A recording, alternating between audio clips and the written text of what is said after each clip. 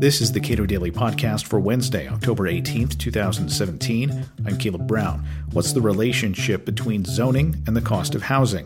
Perhaps not surprisingly, more restrictive zoning is strongly related to higher housing costs. In a new policy analysis, the Cato Institute's Vanessa Brown-Calder examines that relationship. This should be a really important issue for people who aspire to be homeowners, people who are homeowners, and people who care about the quality of neighborhoods and maintaining some integrity of neighborhoods. And that's this link between the price of housing and zoning. So how does zoning affect housing prices broadly? Well, the general consensus in the academic literature is that the two are quite tightly tied together.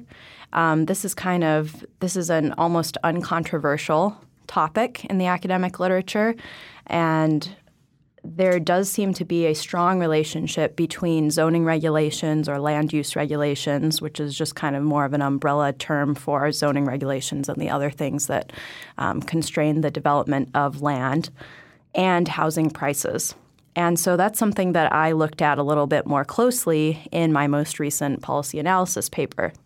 So how do you break it down in terms of studying the specific – it's obviously something that's been studied a lot, right?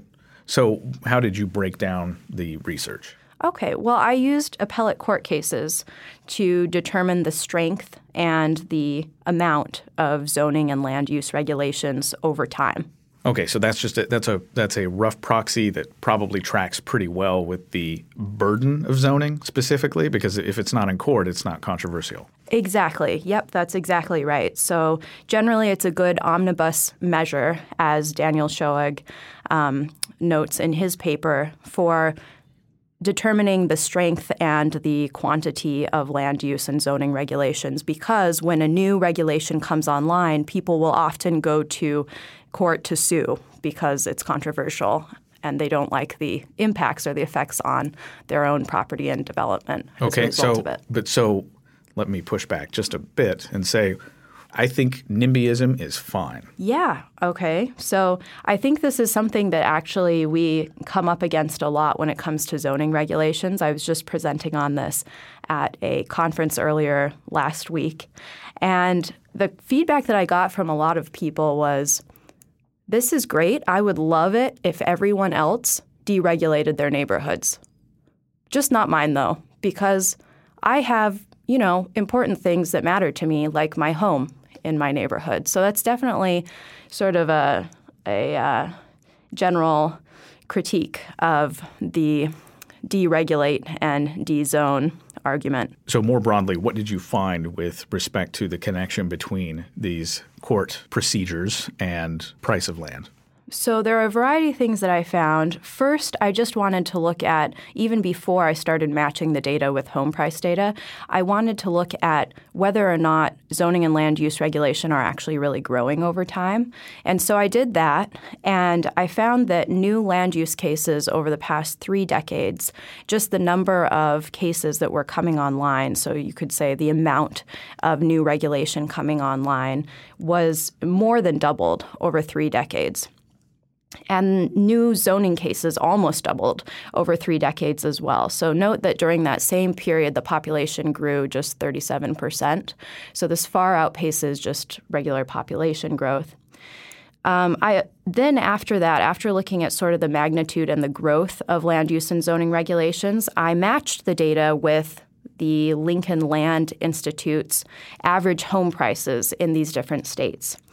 And I was able to see then that there is a highly statistically significant relationship. So in other words, just a very strong relationship between land use regulation and zoning regulation and home prices in these various states. And if you look at individual states, this also seems to hold true. There is a correlation between increasing land use regulation and increasing home prices in 44 out of 50 states. And there is a correlation between increasing zoning regulations and increasing home prices in 36 of 50 states. So the majority of states show that there is a relationship here. And that's really what I did expect to find based on, as I mentioned at the beginning of this show, the sort of general consensus is that zoning and land use regulations really do matter when it comes to home prices. But setting all of that aside, I think probably one of the more interesting findings, especially for people who are not well acquainted with or who already are actually well acquainted with sort of the academic literature on zoning and land use regulation, so they already know about this relationship between regulation and home prices. I think maybe a more interesting finding for them is that federal subsidies are concentrated in the most restrictively regulated states. So this was something that I kind of had a little bit of a hunch about. I thought that because home prices would be increasing in states, it may also be true that then the federal government or state governments or whoever have to come in and subsidize housing affordability problems in those states, and that seems to be true. So if I understand you correctly, the federal government concentrates a lot of its spending in places that are the most regulated, and essentially the federal government is, in a sense, subsidizing the ability of local communities to impose all kinds of rules on how people build, what they build, where they build, and how they use it. Exactly. So a way to think about this is at the local level, there is not the same type of opportunity cost, or there's not the same type of just cost period to creating these counterproductive policies that local governments do want to create, right? Because there's a lot of local special interest pressure to zone and regulate land restrictively. And so given this sort of scenario, this framework, they can do that. They can zone and regulate restrictively, and then they can point the finger at the federal government and say, well, the reason that we're having housing affordability problems is because we just haven't received enough housing subsidies. And that's really a problematic situation because it means that there is never that pressure to actually reform zoning and land use regulations, which seem to be a major cause of housing affordability problems. Here's the thing.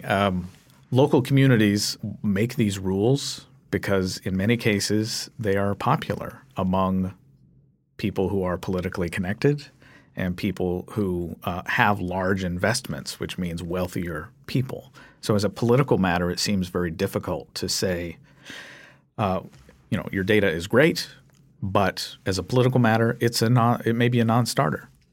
So that's an excellent point that you make. I didn't spend a lot of this paper looking at solutions to zoning regulations and land use regulations at the local level. It really is focused on sort of the data that we've covered, the relationship between zoning and housing prices and land use regulations and housing prices, and also how federal subsidies get concentrated in places that have high levels of restrictive regulation. But that said, there are certainly things that can be done, and my sense is that those things that will be done or that can be done are best done not at the local level because, as you mentioned, there's a lot of political pressure, there's a lot of special interest pressure to keep these regulations very restrictive. And so I think probably the best place to make any reforms would come at the state level. And that actually makes a lot of sense because states are the ones that have actually provided local municipalities with the jurisdiction over zoning and land use regulation. In a lot of cases, they've kind of just told them that they can do whatever they would like to do.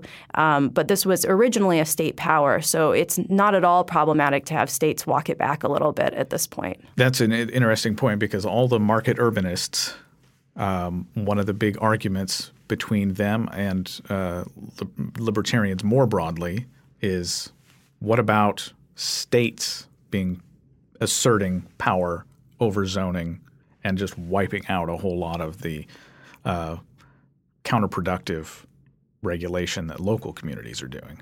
Yeah, and I think that that's probably the right way to check zoning and local land use regulation is for states to reassert their power over their state police power over zoning and land use regulation.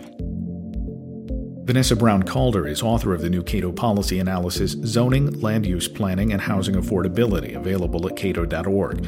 Subscribe to and rate the Cato Daily Podcast at iTunes and Google Play, and follow us on Twitter at Cato Podcast.